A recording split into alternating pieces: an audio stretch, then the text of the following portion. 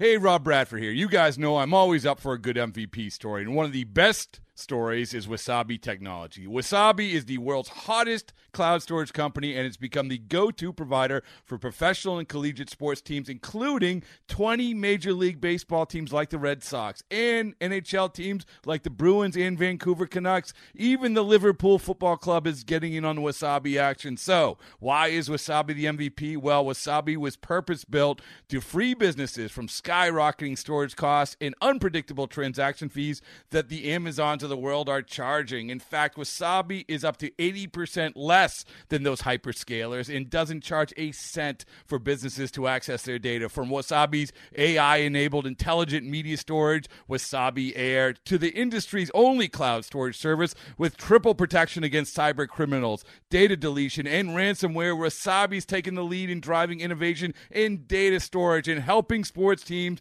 to unleash the power of their data. Wasabi, another Boston-based championship team. Another wacky Yankee-Red Sox game in the Bronx. The Red Sox with a 4.5 game lead on the Bombers in the East entering this one as we pick it up top five. Red Sox looking to build on a 2-0 lead. The pitch swung on and drilled to right. That ball's out. That's a home run for Benintendi.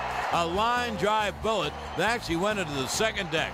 You couldn't hit it harder, and it got out of here as fast as a ball can get out.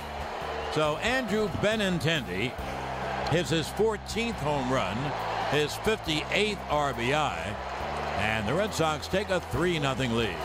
Here's the 3-2. Swung on and into the air to deep right. That ball heading toward the wall, and it is gone! Just over the wall, just inside the pole. It's a 2-run home run for Aaron Hicks. Hicks hits one to the sticks. He is a 2-run home run to right, and the Yankees trail 3-2. Now here's the 2-1. Swung on and lined to left center field. There is a base hit. Sanchez around third. He'll score. Judge goes to third.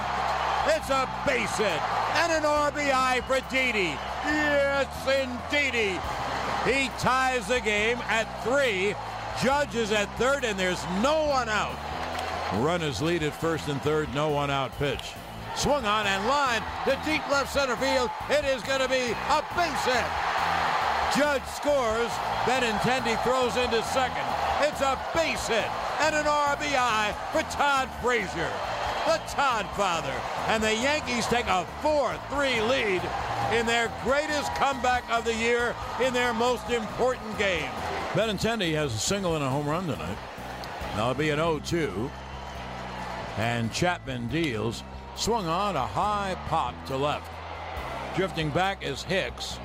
He makes the catch.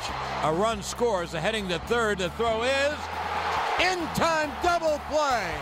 Hicks has a great arm. Bradley scores on the sac fly, but Nunez is out at third on a great throw by Aaron Hicks. And the 0-1. Swung on, a high fly to center field. Ellsbury back. Ellsbury makes the catch. Ball game over. Yankees win. The Yankees win. Yankees hang on to take it 5-4, snapping Boston's winning streak at 8. The Red Sox bullpen have thrown 19 consecutive scoreless innings before imploding in the 8th. Aaron Judge has now struck out in 28 consecutive games. It was without question one of the biggest wins for the Yankees in the 2017 season. Trailing the Red Sox 3-0 late, and in danger of falling 5.5 games back of the first-place Red Sox in the East, the Bombers rallied and came away with a 5-4 win in the Bronx on Friday. Here is Yankees skipper Joe Girardi. You know, he's played really well for us all year, and it's been, a pretty big loss for us. He's got an incredible arm. We've seen him throw people out, but just a 2-run homer kind of got us going and made it a different game, and it starts with Gardy getting on, and but Hicksy, a big night for us. That 2-run home run, is that a big a hit as you've had this season? Yeah, I mean, I think it's a really big hit. You can talk about the next two after that put us ahead too, Didi and then Todd, and obviously, Jake getting a hit and then Toe getting the sac fly. I mean, it all made a difference, but those are all big hits. Joe, what's the range of emotions when you go from that 8th inning when you have the burst offensively to the ninth inning where Chapman walks the first. You know, ball you and still runs into feel trouble. pretty good about him, you know, because he is a strikeout guy. You know, it's the things that you go through as a pitching coach and a manager when you don't use your closer for a while. You know, it's a big weekend. You know, you want to save him for the weekend. You don't want to just use him in a game in case you need him 3 days in a row. And he was probably a little rusty sending him out there. He hadn't thrown in 5 days. I don't think he had thrown since Saturday. Who else? Dan. Pass that over. Thanks. What's your level of concern there going into the eighth inning? You're just coming off a shutout. Now you're looking at Yeah. 5.5 games behind Boston if that doesn't turn around. Right. Well, I mean, it's, you know, obviously it's a game that you want to win. It's not the end of the world. But, you know, I thought our at-bats were pretty good, actually. You know, I know we didn't put any runs across the board. We hit some balls hard. He's at 94 pitches after 5 innings. We made him work. We just weren't able to get the base hits. But I thought the at-bats were good, and I was hoping that, you know, that would, you know, we'd be rewarded later against him. We weren't. But he left, you know, after 6 innings, and we were able to score. And with Chapman, did you see rustiness? Yeah, I think it's rustiness. Who else? Ron, right here in the front. Are games like this, coming back late, then surviving the ninth inning, potential turning points in the season? Did you look? Oh, back later? I think so. I think it can, you know, it can really propel you and get you going again. You know, we've done it a number of times where, you know, we've had some big wins and they've got us going on a nice streak. So, you know, your hope, and you look at tomorrow, it carries over to tomorrow. We know it's another tough game, but winning the first one's better than losing the first one. Ron. And what was your thought process waiting a few batters before getting down? Well, they had a couple lefties coming in, and I felt good about, you know, again, his strikeout potential. I mean, he's really good at what he does. So, you know, he walked the first 2, and then, you know, I called down to get Dellin up, and then he walked the third one. But then you had the 2 lefties. Dan. Is that? When you see Nunez taking off for third there, is that just something, as someone who knows him like you do, is that an aggressive play on his part, or is it something that, you know? Yeah, he's an aggressive player. He's always been an aggressive player, and he makes things happen. And more times than not, a lot more times than not, teams benefit from his aggressiveness. Tonight, you know, it cost him. He ran on a really good arm, and nice play on Hicksey's part and Todd Frazier. Go ahead. Joe, how'd you feel about what you got from Garcia tonight?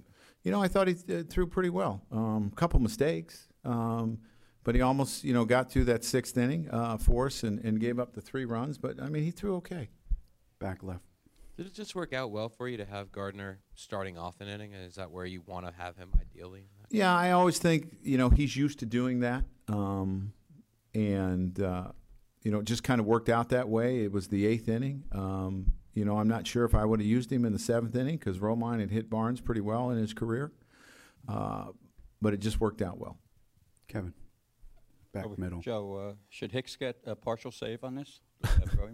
They don't give partials in this game, but yes. Ron.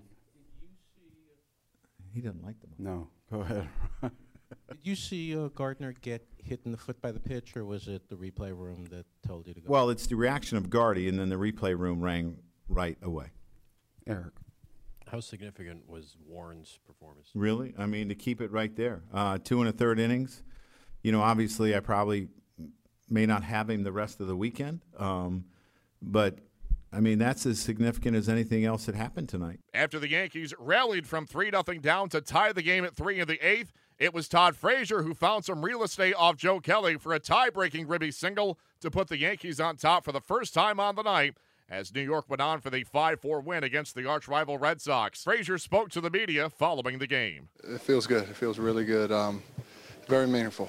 You know, I think, you know, the hit was great, but I think that defensive play, you know, I take pride in my defense, and Aaron coming up, getting behind the ball, and, you know, making a good throw and got the guy out of third. That was a big out, and, you know, it's a big inning. So we came through, you know, we held him, and that was that. Did you know he's running the whole way there to third? No, I did not. I saw him the first 2 or 3 steps. It looked hard, but you know some guys break hard and then stop. So I just saw the ball coming, took a peek, and I saw he was still moving. So I said, all right, we got to make a play, and it was electric, man. The crowd was electric. Did you want it? It looked like you put your hand in the air. What's that? You looked like you put your hand in the air to you wanted the ball. Did you want the ball, or was that up to Aaron? What do you mean? Like it looked like you put your hand in the air when he caught it. Were you just getting ready for the ball, or were you saying? No, just getting ready for it. Yeah, nothing. So. The play when it was a tough, hard throw, and it was a heck of a stab on your part. Yeah, like I said, he got around the ball perfectly and understood that somebody might be going, and it was just a great play. You know, it went by so fast, and just to see the crowd roar, that was something I look forward to every day, hopefully. How many left fielders in baseball have the arm to make that throw? Say it again, I'm sorry. How many left fielders in baseball have the arm to make that throw? Not many. He got around it. I mean, it was close to the track, and he's got to come up throwing a strong arm. I know Aaron, but I didn't know how big of an arm he did have. So he cut the ball off. That was a big play early in the game, too, as well, to hold the guy to a single, and he does. He has a great arm, and he's definitely up there with the best arms in left field for sure.